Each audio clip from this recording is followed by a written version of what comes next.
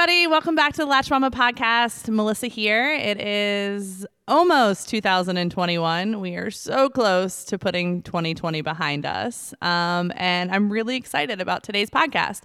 I am sitting down with Becca Campbell, who is a professional pediatric sleep consultant, to talk about all things sleep, because I know everybody has a lot of questions and thoughts and feelings about sleep and how we get more, and how we walk our kids through learning how to sleep as well. So I hope you guys enjoy it.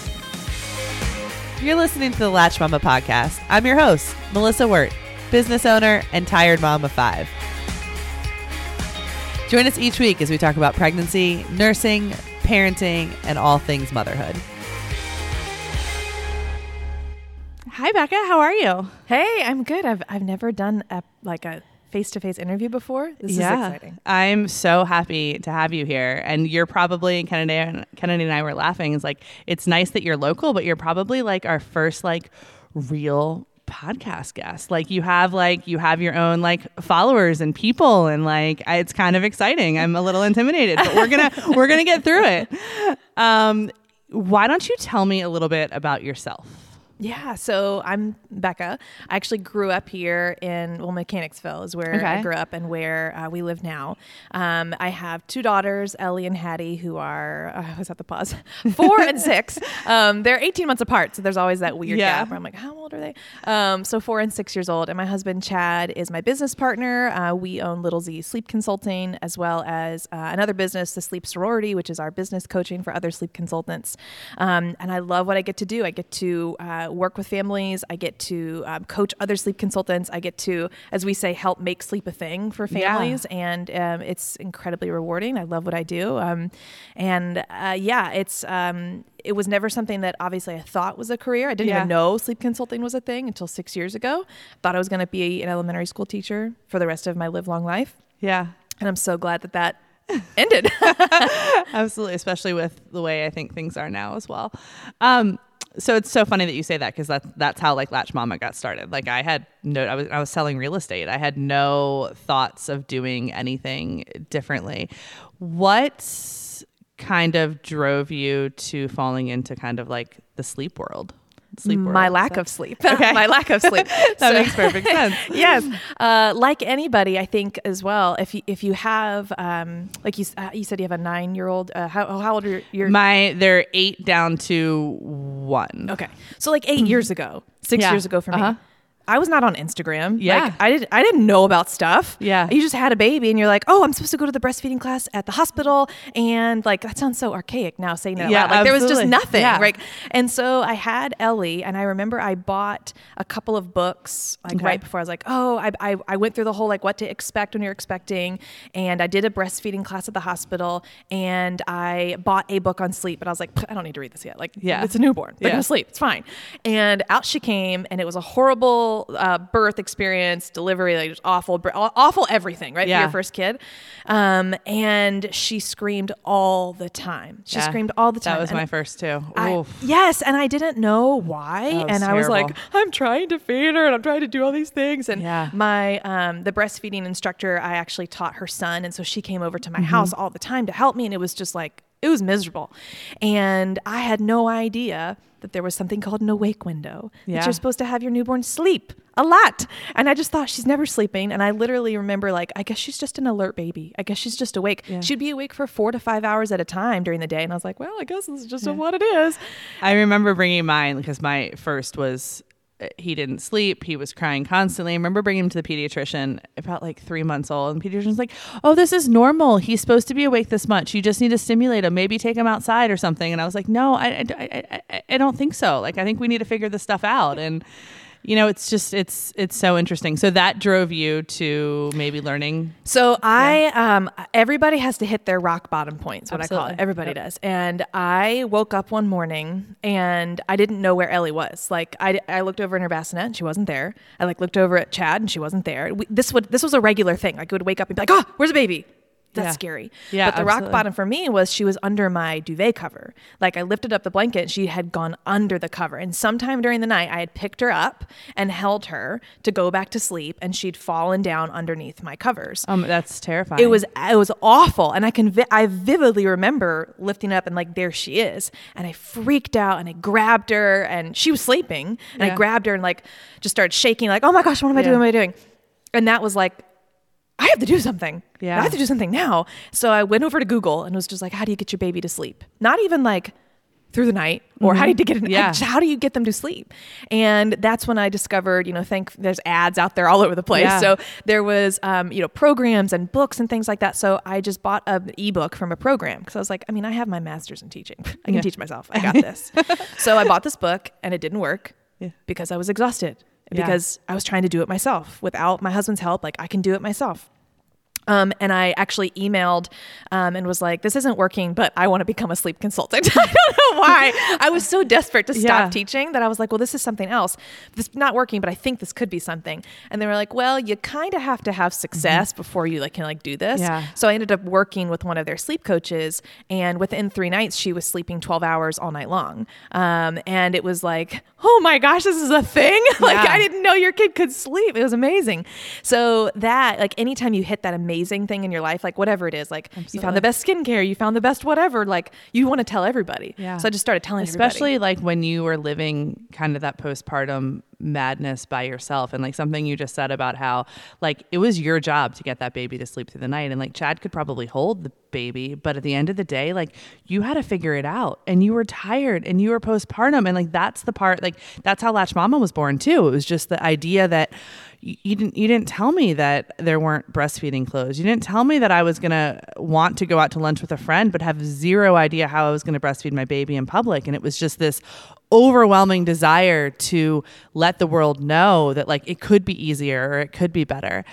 I have to tell you though, and we were talking before we started the podcast, sleep is probably the most controversial thing with the Latch Mama audience. In any audience, really. Yeah. I mean, it goes south and it gets mean and it gets angry faster than we're talking faster than circumcision, vaccines. Like it is by far the most heated conversations that we see on our online community. I think we have a lot of naturally based parents who feel that sleep training doesn't mix with breastfeeding, baby wearing, attachment parenting. But I know personally, going through the fact that I've had 5 babies now, I'm getting more sleep with 5 kids than I did with 1 kid. And it's unbelievable. And I don't ever feel like there's ever been a time where my kid has not had, or my baby has not had exactly what they've needed from me, or I have left them for an extended period of time, or they felt deserted or something. And it's been this eye-opening experience for me. I haven't worked exactly with a sleep consultant. I just kind of figured out with number 2 and number 3, like kind of what was working, kind of honed it in with number 4, and then number 5 came along, and it's life-changing.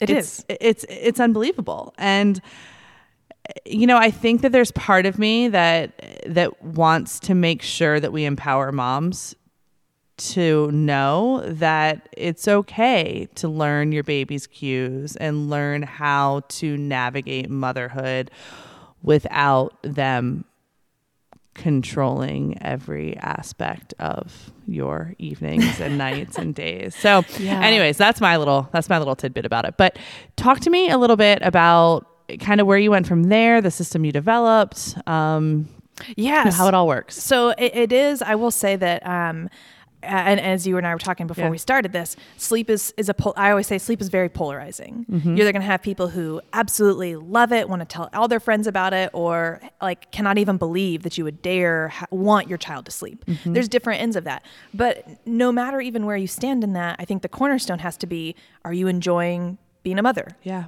Because that has to, I tell families and clients all the time, I'm sure your baby is adorable. I'm sure your kid is awesome. I don't care about them. I care about you. Yeah. Like I do, but you're the reason, you're the one who's here. I'm looking at you, you're falling apart, all these things. And so when it came for me, getting sleep with Ellie, it provided the way for me saying like, yeah, I'm done teaching. I'm happy. I'm healthy. I'm well rested. I want other people to feel this too. So within sleep consulting, you can go through various training certification programs. There is no, I get asked all the time, oh, so did you go to school for this? I'm like, there is no school for sleep consulting. There are certification programs. Yeah. And essentially out there in the world, there are only 4 sleep methods. That's it. There's 4 methods. And I say this all the time, and I say it openly, that if you think about a line, you're thinking about all the way over on the left-hand side is extinction method or cry it out.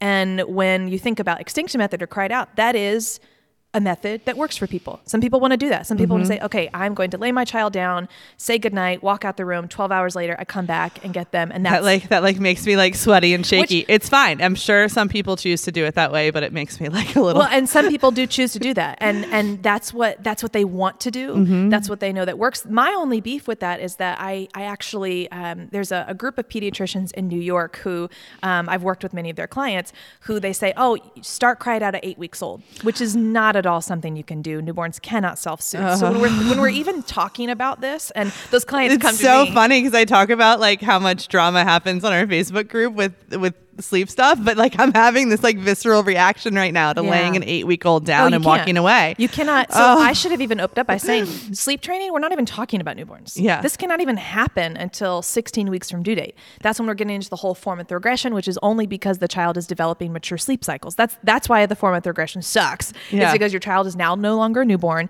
They need different things. And that's normal. Yeah. So on the sleep training line, you have this extinction, which is the literal cry it out, which does work. And by the way, all of these that we're about to talk about, it is scientifically backed that none of these are damaging for your child. None of them. You know what the core is? The core is maternal mental health. Right? And so if you're looking at cry it out, if that's a direction you want to go and you feel comfortable with that, that's one method. So that's all the way over here on the left-hand side.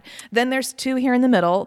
We call them basically like gradual extinction is one. Okay. And then you've got controlled crying, which is leave and check methods. Okay. You've got gradual extinction, which can be like a chair method, a stay in the room, a camp out method.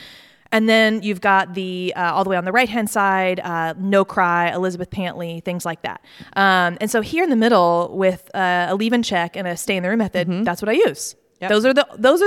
Those are the only 2 methods that pretty much any sleep consultant out there is going to use. There are not infinity and 1 ways to sleep train a child. There are 4 ways, and within that, people are going to just call them different things. Okay. You've got the sleep lady shuffle. That's the stay in the room method. You've got pop-ins. That's the leave and check.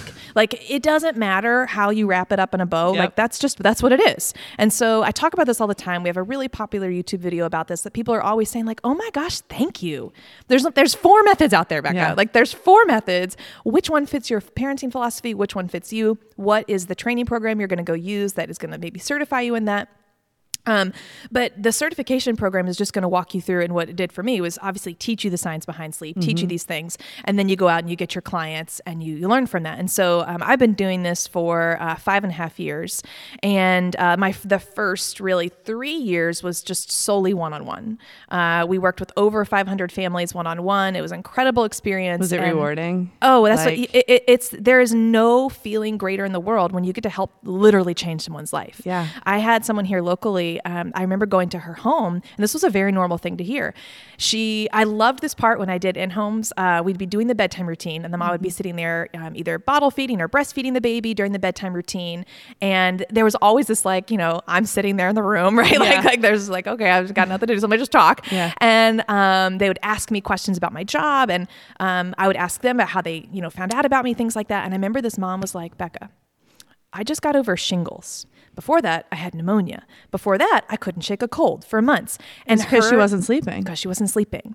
And for pretty much every single one of these families that we worked with, you unfortunately, and it really stinks to say this, but like you have to, in my clients have to hit a rock bottom to be like, wow. You're almost like this like beautiful like postpartum doula that comes in and just says like, hey, I'm going to fix this aspect of your life.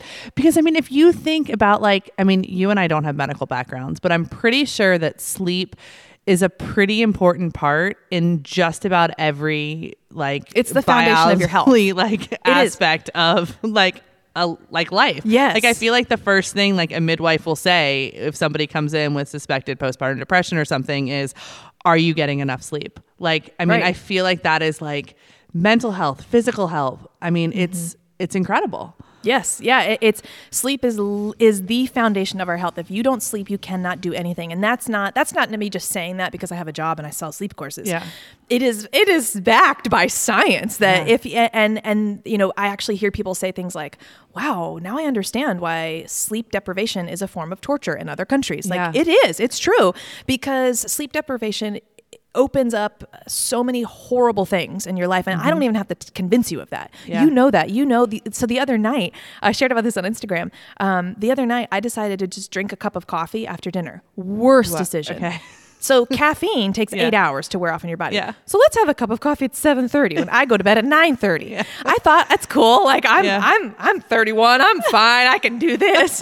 And I could not fall asleep until after midnight. And I woke up every hour until 6 a.m. And I was like, forget this. I'm done sleeping. Yeah. And I felt horrible all day long. And because broken sleep, I don't have to tell anybody that broken sleep is awful for your health and development. Getting broken sleep cycles all throughout the night, you're not getting the full restorative benefits of as your body goes through those sleep cycles. So even just drinking my cup of coffee, like I trashed my night of sleep. I'll never do that again. But it reminded me that, wow, broken sleep is terrible. Yeah. But you're going to have that as a newborn. I mean, that you can't skip that. It's going to happen. Your newborn has to wake up throughout the night. They have to eat throughout the night. So if you're listening to this as a newborn parent, we can do things. But I hate this phrase, but it really is a phase. That part really is a phase. So it definitely, sleep is so important to your overall health and wellness.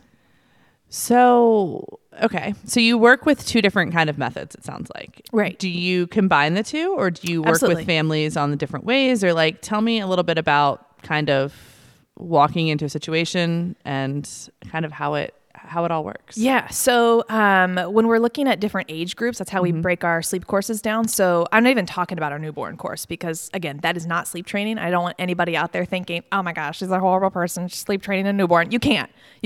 It's foundations. That's that. But once we hit 4 months from due date, and that's really important to look at the due date here. Once you're looking at that 4 month from due date mark, your child is developing these mature sleep cycles, just like you and I have. They go from chaotic newborn sleep cycles to every 90 minutes throughout the night. Okay, they're cycling through all these different stages, just like us. And that's the point where they can learn self-soothing. So throughout our different age groups, it just depends on what method we're going to use. So our 4 to 5 month program uses a stay in the room method because a lot of these babies are coming out of swaddles. They're coming out of being held to sleep or always being fed to sleep or being co-slept with. And our training philosophy is to get your baby to sleep in their own separate sleep space. It is 100% fine if you want to still room share with your baby. You can do that as long as you want. I work with families in 1-bedroom condos who they're always going to sleep in the same room. That's wonderful. Great. Do it if you want to. And that again goes into the maternal health. I have some families who are like, I want to room share for as long as possible. And other moms who say, I cannot. I'm so light of a sleeper. The moment the baby makes a noise, I'm going to wake up. So go to their room. And that's all on a parent's decision. So 4 to 5 months, we use a stay in the room method. 6 to 16 months, we use a leave and check method. At that point, and you can just know this with your child, between 6 and 7 months old, they start to get that object permanence. They understand like, you're over there, you're over here, you're out of the room. And developmental wise, it's a lot harder to do a stay in the room method with an older baby who understands that you're still there. Absolutely. Right? And I mean, how many arms. Exactly. Yeah. And I have had families say like, but I want to do a stay in the room method for them. And we'll kind of alter things and talk about it. And within 1 or 2 nights, they're like, can I please get out of here? Because the baby's just like staring at you. And you're like, absolutely. Okay. Yep. So we use leave and check method for 6 to 16 months, but then we come back to the stay in the room method for toddlers and preschoolers. So I work all the way up till age 5. And you cannot for let's say like a 18-month-old up to a 5-year-old, you cannot put the child in the bed and be like, okay, now stay right there. I'll be right back. Like that's never going to happen. Absolutely. So you have to work through a really slow stay in the room method to build their confidence. And that's for any age in this, it's all about building the child's confidence that actually you can do this. And it's so cool, especially for the 4 to 5 month olds, when you're sitting right beside them and you're helping them learn these self-soothing strategies. And there goes the thumb in their mouth, because I'm also anti-pacifier after 4 months old. Okay. The fingers are attached pacifiers that you can use all throughout the night. And you don't lose them. Yes, exactly. Absolutely. They're right there. And so it's amazing. Parents tell us all the time, like, oh my gosh, they started sucking on their fingers. And it's so funny because like I had number one who was super colicky, screamed, I swear, every single day for like at least 10 hours for the first year of his life. But I will never forget like the night, like I had to get him out of my bed before number two came, and they were 19 months apart. And so he moved from like our bed. Maybe it was it's such a blur. Maybe it was when I was going from 2 to 3. I don't know, but I remember, yes. Okay. It was from when I was 2 to 3, because Nathan was number one, and he like, I couldn't get him away from me. Like I didn't try. I didn't do anything. He was always in our bed. But then Alex came along, and he was number 2, and I tried something new. He was a little bit more of a different kid. And I'm sure that you see different temperaments all the time. So Alex was a little bit more low key. So Alex slept in his crib, but I remember my water broke with number 3, and I had to get the kids to bed. The midwife was coming over, and I was like, I gotta have this baby tonight. And it was this beautiful Saturday night. And I'm like, wouldn't it be great if they just slept through it? So I have this picture to this day where I'm lying on my bed, and I have moved Nathan at this point onto a mattress on the floor, and I'm literally laying in bed holding his hand. And I'm like, please, Lord, please let him fall asleep in this bed. Because like I can't have him fall asleep in my bed, because at some point tonight, I'm going to have my baby, and I'm going to want to come back to this bed and like cuddle my baby. And I know my midwife's not going to leave until I'm tucked into bed, but I don't really want to be tucked into bed with a 2-year-old. And like, it was way too much. So he eventually fell asleep on the floor. And then I think he was there for like the next like 2 years. I mean, it's just so funny how they're all so different. But I kind of learned after that whole segment that, it was so important to start introducing it a little bit earlier than I had with Nathan, and just kind of start to figure out each kid and when they needed it. And they've all since then really kind of by 6-7 months old have been in their own beds and have been sleeping through the night. And it's incredible. I don't know. It's interesting to kind of just see the progression kind of as our family has gone. They sleep together. So to get the boys, there was one point where we used to call it our hotel. Like literally all 3 kids were in our room. Caroline was still in the bed. Alex was in a mattress on the floor, and Nathan was in a mattress on the floor. And finally one day I was like, no, like they might be sleeping, but they're all in our room. So you need that space. Yeah. Sometimes. So the boys moved to their own room. Eventually Caroline joined them in their own room, but it's so funny because like they still have that comfort of each other, but they're not in our room. And I don't know, it's incredible. It's such an interesting, important thing. And that's why I think it's awesome that you're here, because it's something that people just accept the fact that motherhood has to come without sleep. And you're right, at the beginning, it does come without sleep. But then there are ways to navigate it after that. Right. That that makes sense. Like my 8-year-old this morning, Nathan, the one that's completely, he's still high strung at 8 years old, but he had a terrible morning this morning. Terrible. And I just kept sitting down with him and saying, what's up, bud? Let's talk. And he's like, I didn't sleep last night. Alex talked all night long. He snored. And I said, okay, well, I know right now Nathan's going to have a terrible day today. He's going to hopefully take a nap at some point. We're going to do our best. We're going to get through the day. But it's funny how even at 8 years old, sleep is still a thing, and it just affects the entire family structure. So. Oh, for sure. Yeah. Our preschool program is for 3 to 5 years old, but I've worked with 8 and 9-year-olds with it. Yeah. Because it doesn't, that program in itself as well. I was talking to somebody about this yesterday. It's not so much like, oh, wow, you've developed these sleep strategies for preschoolers. It's habits. Absolutely. It is rebuilding habits, breaking them down, building them back up again, teaching them that they can do this. Yeah. And to me, like the preschoolers are probably my favorite and most rewarding. Yeah. Because those parents have gone through years. And it affects everything. It probably affects behavior. Oh, yeah. They're hitting, they're biting, Absolutely. their temper tantrums, all these things. And sleep is not a magic cure-all for like everything in your whole life, but it is literally the elixir for a beautiful this is the reason why we say you're a happy, healthy, well-rested family. When you know every single night you can put your child down. I know Ellie, she's the one that I sleep trained, my first one. She's 6.5 right now. I can put her in her room at 7:30 and she is in her room until 7 a.m. sleeping. Yep. And she's the benefits are just incredible. And I see other 6-year-olds who are not getting that. I can tell. Absolutely. You can tell. And it is so vital. And it's, I think, gosh, was it 2 years ago? 2018, 2017. The CDC literally said that sleep deprivation is a worldwide pandemic. Like that is something that everyone struggles with. There's a reason now. It's now a masterclass. I don't know if you anybody does masterclass, but Matthew Walker, who wrote Why We Sleep, he just put out his masterclass about sleep because it is so important and people are not taking it seriously enough. I know the difference in me at that time. 8:00 hits, and like we have different routines in our house. My husband's great with bedtime, but he takes like the middle two, he reads to them. The older two, the two boys, have time with me. Catherine goes to bed, who's the baby. But I know the second I put Catherine in her bed, and she's 16, 15 months old at this point, like my anxiety and stress level, I can feel myself starting to get ready for bed. Like everything starts to shut down a little bit. And it's amazing. And because then I can turn to the boys and I can talk to them about their day because they're a little bit older, so they're not in bed yet. And we can watch the Survivor Man show that we've been watching every night. And like that's their time. And then dad comes down after he puts the little two down, and he comes and he gets them and he brings them up to their room and he reads to them, and then they go to sleep. And holy moly, like I said before, like I'm going to totally jinx this whole thing, but like 100% I am getting a full...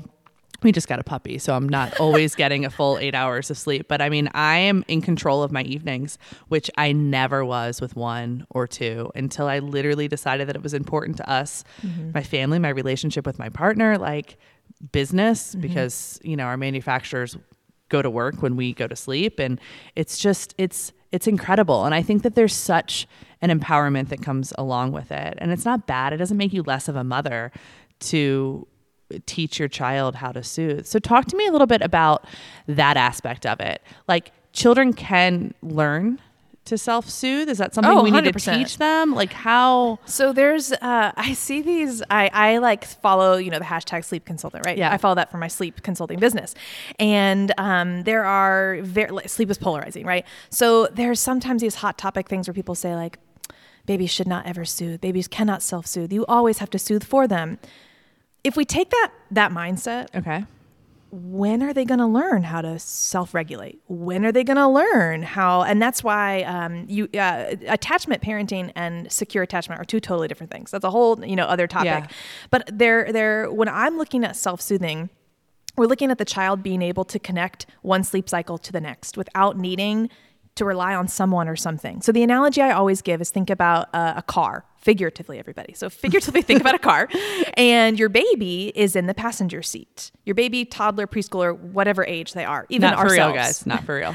Yes. Right. They're in the passenger seat and insert whatever or whoever it is that's helping drive them to sleep. So we could insert pacifier here. All right. So you got the pacifier in the driver's seat, baby sucking on the pacifier. They're in the passenger seat. Okay. We're driving to Sleepland. Let's go, go, go, go, go. Okay, great. You fell asleep. Awesome. Get out of here. And baby is stranded on the side of the road. The pacifier drives off. Yeah, I did my job. Great. I'm out of here. And the baby's sleeping. Well, what happens? Every 90 minutes throughout the nighttime, every human cycles out of a stage of sleep and they go back into another one. And if the baby wakes up and figuratively again, they are stranded, their driver's not there, the car's not there, what are they going to do? They're going to cry out because they don't know how to do it themselves. Got it. And this is when the scatter technique comes in. People are like, I'll just throw like 20 pacifiers in the crib and they'll go over and grab one. The problem with that though is the baby is now 100% fully awake and alert. Instead, what we want is the child to be in the driver's seat, to know that, like, okay, all right, it's time to go to sleep. What can I do? I can suck on my thumb. I can suck on my two girls never did their thumb. They did these two middle fingers. I can roll over on my stomach when they can, do that developmentally. I can, after 1 year old, grab my blankie, grab my stuffed animal, adjust my, what the babies, I love when I get pictures of babies like on their belly with their butts in the air. I have butts up in the air. And like literally once I taught them to do that, that is like, I have 3 out of 5. That is how they sleep. Exactly. Every night. Butt up as high as it can in the air. So cute. I love it. But you know what? I don't even care. You lay however you want to lay if you go to sleep. But because that is how they soothe themselves. Yeah. And that's what gets me so fired up about this is that I don't know why that is seen as like, oh no, they cannot. Yes, they can. they can roll over, they can self-soothe themselves. And that's a question we get a lot about rolling. But when the child is able to do something like that, now what that means is when they go to sleep in the nighttime, I'm not saying children are not robots, so they are going to have bumps every now and then. But when they do fall asleep, guess what? Every 90 minutes throughout the night, just like I would wake up and readjust myself, I'm not going to remember that. It's just something my body knows what to do. The baby does the same thing. The toddler does the same thing. The preschooler does the same thing. But you know that you need to sleep train them or help them along if they are waking up throughout the night looking for, oh, I lost my driver. Pacifier's gone, mom's gone, dad's gone. I'm trying to think of other props, other things that someone or something has been doing for them. They are fully capable of doing that after 4 months old. Not newborns. Talk to me a little bit about how this plays into breastfeeding. I know a lot of people say that, you know, their baby still wakes up constantly, maybe still in bed with mom and dad, just literally just looking for the breast. And I've had a couple of those too. Talk to me about removing the baby from that situation if we know that they're just comfort feeding at that point. It's a completely different thing if they're going through a growth spurt, need food, breast milk's digested faster than other stuff. Well, we're not talking about starving babies. We're just talking about that comfort nursing. Right. So if we put the scenario of, okay, the breast is in the driving seat and all throughout the night, baby does not know how to self-soothe. They just know I need to pacify myself for just a few seconds and go back to sleep. Because that's all they do. That's all they're doing. Right. But then they fall asleep with the nipple in their mouth, and then you're like, what the heck am I supposed to do now? Right. And I always put this disclaimer is that, okay, first of all, I don't know, especially since we do online courses, please talk to your pediatrician, please talk to your lactation consultant, like whatever we need to do to make sure that, yes, baby is able to sleep through the night. Okay, now if you are ready, right? Because obviously there are parents out there, moms out there who are like, no, I don't mind this. This is fine. Yep. Okay. Well, when you are, and if you are ready to know, like, okay, I need my space. I need to be able to put my baby down and sleep solid consistently on my own. Both of us wake up refreshed for the day.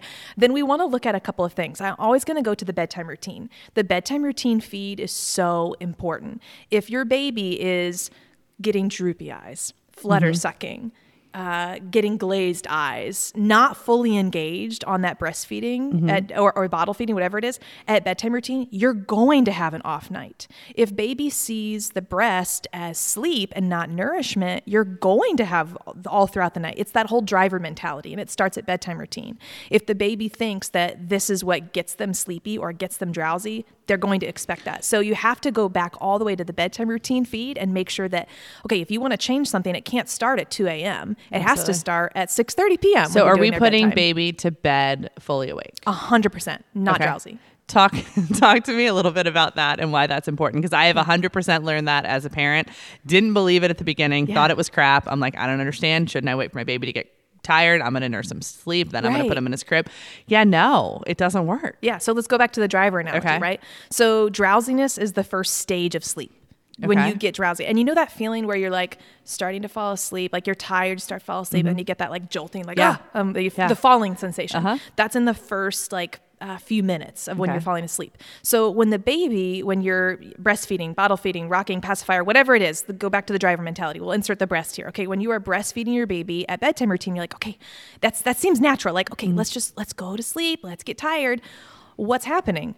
The breast is driving them to sleep. So then you transfer them to the crib, and I get this question all the time, but they wake up as soon as I transfer them. That's because they have no concept of how to get themselves drowsy. So the whole point is that baby needs to go into that crib 100% awake and alert, which seems weird, but let's think about toddlers, preschoolers, teens, adults. Are we getting ourselves sleepy before we get into bed? No. It's the same thing for a baby. So they get into the bed 100% wide awake and alert after having a 100% wide and alert feed. Drowsiness, if drowsiness happens while breastfeeding, and then you transfer them, this may resonate for a lot of people. Have you ever experienced that? And then your little one just jolts back awake, and then it's another 30, 40, 60 minutes until you can get them to sleep again. That's because drowsiness, that little bit, can act like a cat nap and can re-energize that baby up to an hour. So essentially what you just did was give them a little cat nap. And then, now they're not ready to go back to sleep, so now I've got to help them and do it all. And the process just repeats. And we're talking like we're talking past infancy. We're talking about the ones, like you said before, that you stand up up and you walk away, they know you're not there anymore. Right. Yeah. Because a newborn, I get that question a lot too. Like, well, how can I not? Because I'm saying feed them a wide awake and alert. Yeah. Newborns, that's going to happen. Sleep. That's all they're going to do. So yeah, once you get to this stage where they're very well aware of what's happening. But going back to the breastfeeding, it is amazing because I have in our plans and I tell moms, like, you should be experiencing a totally different breastfeeding experience within 24 to 48 hours after starting sleep training. Why? Because babies are so quick to learn. Mm-hmm. When you just start to keep them awake while breastfeeding, they're going to become more excited, more interested, more engaged. They probably will, I'm going to put in air quotes here, feed less because they weren't actually feeding. They were having these little snacks. Mm-hmm. And I've had so many moms. They're probably going to have more nutritive feedings, though. Exactly. Like where they're going to eat when they're hungry. Exactly. And so we want to see the bedtime routine feed and then the first feed of the day. Yep. Those sessions need to become like, yes, like the baby's like, I'm so excited, right, to eat. Now, 4 to 5 month olds, we have one feed in the nighttime. So we're not ripping nighttime feeds away. And in fact, on those feeds, they still have to be awake and alert. Yep. And if the baby decides to go to sleep at that point, then that's also telling us, oh, so you're not actually hungry right now. So the whole point is that whenever you're feeding your baby, bottle, breast, however, they have to be 100% awake and alert on that. I've even worked with G-tube babies, feeding tube babies. They have to be awake and alert. So it doesn't matter how fascinating. We want to make sure that the baby knows what's happening. Yeah. But especially because I would venture to say that nursing to sleep is probably the number one prop here, and that gets so weird. People always say that's so strange. Why would you call that a prop? It's a good thing. It is a good thing. Breastfeeding is wonderful, but if it's causing broken sleep for the family and you are unhappy and you can no longer take delight in your child, there's something wrong here. And when you decide that you're ready to change it, we can do that, and that's a small step you can make. So this is kind of a loaded question, but I'm sure there's been studies done. Kids, children, babies, I guess, that learn how to regulate sleep, do they learn how to regulate other emotions as well? Like, is it just something that like instinctually do they learn other things? You know what I'm saying? Yeah, like, is it more loaded than that? Well, no, I think it's 100% true. It's hard. So obviously we're not going to take a child and like subject them to certain things. So there's not a lot of research on sleep, and sleep is only about, like, when it comes to sleep science, it's only been studied for 50 or 60 years, like not that long. We do know that sleep deprivation makes you more angry, more prone to be upset. You have, you actually start to lose your short-term memory. Like, it affects all of these factors in your sleep, in your day-to-day life. So obviously, if me as an adult, if I drank caffeine before bed the other night and had horrible sleep and had a horrible day, yes, it's going to manifest that in a child as well. And that is where I hear things about children who are hitting their teachers at school, who are crying throughout the day, who are throwing temper tantrums for no reason. They're exhausted. They're it's like when I go to Target at 8 p.m. at night by myself and you hear the children throwing the tantrums, they'll be like, they're so tired. They're so tired. Oh, so yeah, I mean, it does. And I'm sure I'll have to look it up once we're done here, but it is, it truly is that cornerstone to how you feel emotionally. And we, like you said, your son didn't get a good night's sleep. Yeah. And it was terrible this morning. And you just know those things. You're like, something's up. Yeah, something's up. Absolutely. So can every child learn how to sleep through the night? I believe so, but I also know that not every parent desires that for their family. Yeah. And that's okay. I'm not here to twist anybody's arm to be like, come buy my sleep training programs. No. And it would never work that way. And the first page of our sleep plan is a goals page. Like, why do you want to do this anyways? What's it going to mean for you? What's it going to mean for your partner? What's it going to mean for your job?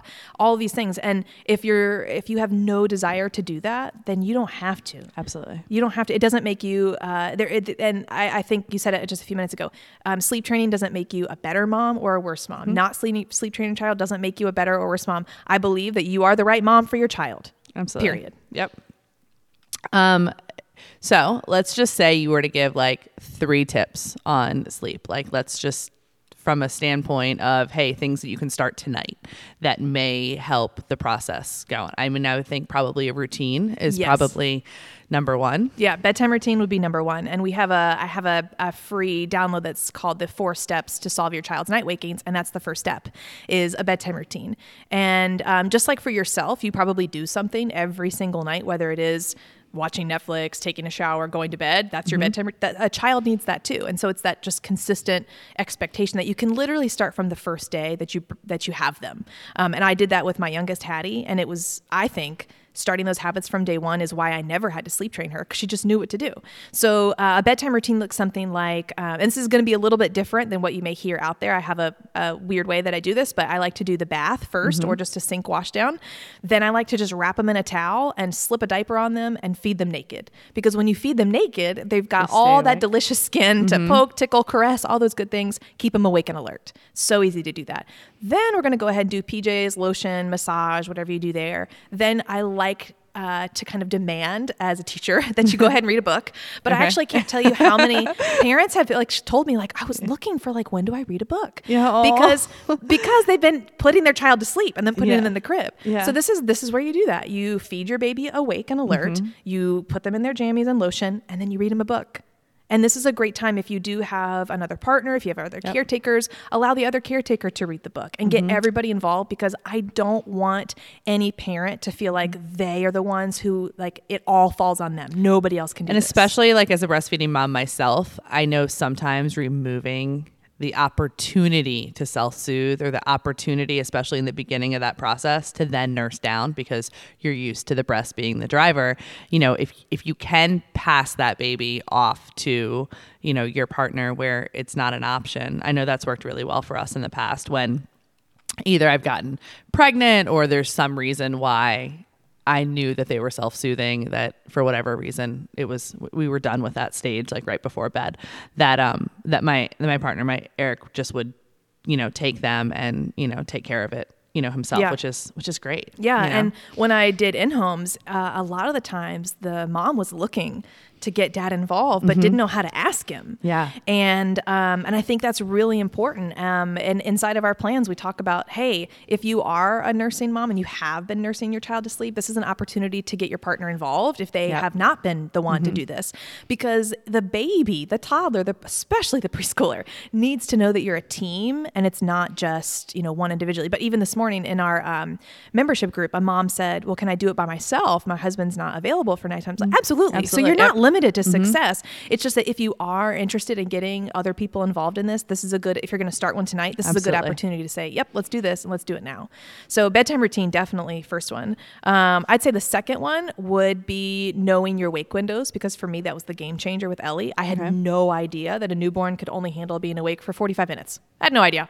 I was keeping her awake for 5 hours, right? So an awake windows change throughout your child's life. And we have a free tool. It's a schedule generator. It's just littlezsleep.com/schedule generator. And you can just pop in your child's age and get their schedule, because it's all based on age. It's not anything unique about, oh, well, my child is 10 months and 22 pounds. What's their sleep schedule? It's just by month. It's just by age. So knowing their sleep schedule so that you can time those wake windows. So that way, if you're doing your bedtime routine, and as an example, you have a 10-month-old, they need about 4 hours of wake time from their nap to bedtime. If you know that, then you're going to know, okay, now I know when to time putting them down. It can be anywhere between 3.5 to 4, more generally 4. But if you know those wake windows, you're going to be able to kind of build out your day. And then you're probably also going to know why they start losing their crap at dinner time if they had a shorter nap or something like that. 100%. Fascinating. Yes. Okay. Because then my third tip would be now that you know that, you need to find that confidence in knowing I know what I'm doing here. Absolutely. Because that's going to change how you start to do things. And then once you do find those wake windows, that schedules, honestly, let it go. Because I don't want you, my goal for a family is not to have their schedule on their phone every day. Okay, it's nap time now. It's not you're just going to know 9:30 and 2 o'clock. All right, that's the nap times. Yep. Because the whole goal in making sleep a thing is that you can be able to say, here's my baby. I'm going to go just run an errand real quick. It's amazing. When my mom comes into town and we had family over, COVID safe. But it was so nice because she was like, hey, it's time to put Catherine down. Do you just want me to go give her a bath and put her down? 5 years ago, 6 years ago with number 1 or number 2, that never would have been an option. But we made it a priority this time. And I don't feel like she's gotten any less than anybody else has, but we started early. We started a routine. And now she probably got more sleep than anybody else. Absolutely. And anybody can put her down. Yeah. It is a game changer. Absolutely. Oh, for sure. And that is, that to me, that's the biggest reward. I know your child sleeping is the ultimate gift and the ultimate reward. But again, like, I care about the parent. I care about that mom. And if we all know, if the mom's not sleeping, the whole family's broken. Absolutely. Like, we know that. So it has to come back to that. And we have to be able to have that space for yourself. And I say this all the time, like, sleep is not selfish. Getting your child to sleep is not selfish. Wanting them to sleep in their own room is not selfish. That is a desperate need for you. If you understand yourself to know, like, I'm not getting any space. I'm not getting, I'm literally attached to this baby 24/7. And we know that that's not going to be something that can long-term happen successfully for anyone. So to me, that's the most important, is that, okay, we have our bedtime routine. We know our schedule. Now let's live in the freedom, because having a schedule should not put you in a jail. That should not make you feel like you can never leave your house again. We have so many blogs and so many podcasts on live your life. Go enjoy fireworks on 4th of July. Go out. So are like car naps going to mess up the entire schedule? Like, yeah, but you know what? The next day, Just get back on it and do your schedule. And it was it was Christmas Day. I posted on our Sleep Society groups, like, Merry Christmas, guys, get off schedule, have some fun, right? Absolutely. Like, it's gonna happen. And I say that though, there are some kids who are more sensitive, like we're talking about temperaments. Yep. Some kids, if you get them off on one day, it's gonna take 2 weeks to get them back on. Like daylight savings time. Right. Terrible. Exactly. Worst thing ever that happened to parents. That's like the Super Bowl for sleep consultants. Is like, okay, everybody, let's get ready. But terrible. Yeah, it is. And so some kids are like that, and then some kids can just pop right back in. And you know your child best. So even listening to all these tips that I've said, if you're like, that doesn't work for me, it doesn't work for my kid, okay. All right, really fast. This is like the longest podcast episode ever, but I have so many questions and thoughts. Talk to me about naps. Is there a certain age that we need to be dropping them? Is it done kid by kid? Like, what are your thoughts as a sleep consultant? Yeah, no, I can definitely give you a fast rundown. It's pretty... in my mind, it's like, it's so simple. I mean, newborns, again, there's no nap schedule. It is really whatever. But by 4 months, we're looking at 4 naps, totaling 4 hours per day. Okay. By 5 months, we're looking for 3 naps, a total of 3.5 hours per day. By 6 to 7 months, there's no magic date in there. Just between 6 and 7 months, you're going to find that, oh, you know what? That third nap is terrible. It's not happening anymore. So you go down to 2 naps a day. And now we're totaling about 3 hours of daytime sleep. Anywhere between 12 and 14 months, we're going to go look at a 1 nap schedule. And that's going to be about 2.5 hours of daytime sleep. And then by 3, they're done napping. By 3, and this always like rocks people's minds. Makes me laugh because my 5-year-olds always nap. I make them nap. But you know what? Like, I say this, a 3-year-old and up needs 11 to 12 hours of sleep in a 24-hour period. Okay. So we have in our preschool program, we have to talk about daycare, right? Because some kids are going to daycare and they're taking an hour and a half nap. Well, that's why they're not falling asleep at 7 p.m. It's because they're not ready for that yet. They need maybe 10 hours of sleep at night instead of 12 because they had sleep during the day. So usually between, like, my daughters, I don't wish this on anybody, both of mine dropped their nap at 2 years and 4 months old. They were done napping because I valued having 12 hours of sleep at nighttime, and they were no longer napping during the day. Just straight up refused. So that's actually common. Between 2.5 and 3, they're ready to stop napping unless they are in a situation where they're napping great and you want a later bedtime. Go for it. Yeah. It's fine.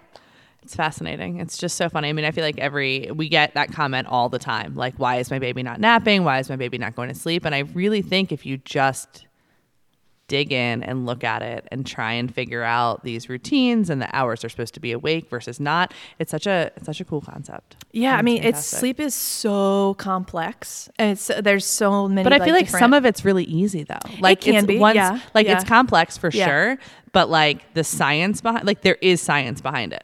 Oh, and like that's what's cool. It's like, it's not all arbitrary. No, and I feel like we all walk around and we're like, this kid sleeps, this kid doesn't sleep, da da da da da. Like, I think there is some science that it doesn't have to be quite as arbitrary as we all make it out to be. Right. Yeah. No. I mean, you can put numbers on things for sure. Yeah. Knowing your child's wake windows, knowing what schedule that leads to, that is empowering for you, but it changes so much from 0 to 12 months old. Yeah. So you're not going to keep the same schedule. Like, the only time you have a nice long stretch as a baby is maybe between like 7 and 14 months old. So like for 7 months, you're like, yes, I finally have the same schedule. But even in between that, sometimes they need a little bit more wake time. And you do feel like it's very normal to feel like for the first year, all you're doing is watching the clock. That is so normal. I mean, I think that one of the takeaways, I think, for somebody who's sitting there in that newborn phase is that it does get better, but you have to get through it. Like, there's no magic answer at the beginning. Right. You know, you will not probably get much sleep. But then, there are ways at that point to, afterwards to try and transition, towards, a better, more balanced situation for the family and stuff. Yeah. I mean, you can start habits from the first day, not sleep training from the first day. You can start doing a bedtime routine. You can make sure your baby's awake for only 45 to 60 minutes and that's it. But that's it. Literally my newborn encouragement, we have an email template because we get emails from newborn moms all the time. The only 3 things we tell them are, hey, take care of establishing feeds, heal yourself, and start a bedtime routine. Yep. That's all. That's all you need to worry about. That's it. Yeah, and then just get through it. Exactly. Yeah. So can you tell everybody a little bit about how to find you and learn some more and if they want to connect with you? Yeah, absolutely. So on Instagram, I'm Little Z Sleep. Our website is littlezsleep.com. Our podcast is Little Z Sleep. So everything is just a Little Z Sleep. Yeah.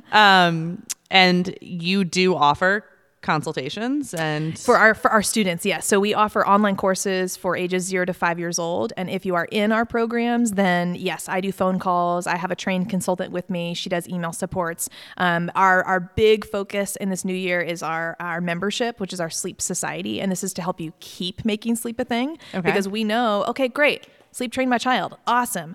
Oh, shoot, now they're teething. Oh my gosh, we're going to go on vacation. All those questions that you have is provided in our membership. And so I do videos for you, trainings, we do story times, meetups, like all the things. And with those group of women and all, we have about 800 families. We do a lot of coaching together too, just to help you maintain that. And practically any question you have, we have a video ready to answer that for you. That's awesome. This has been fantastic. Will you come back and talk more at some point? Yeah. Thanks so much for having me. Cool. Thank you so much.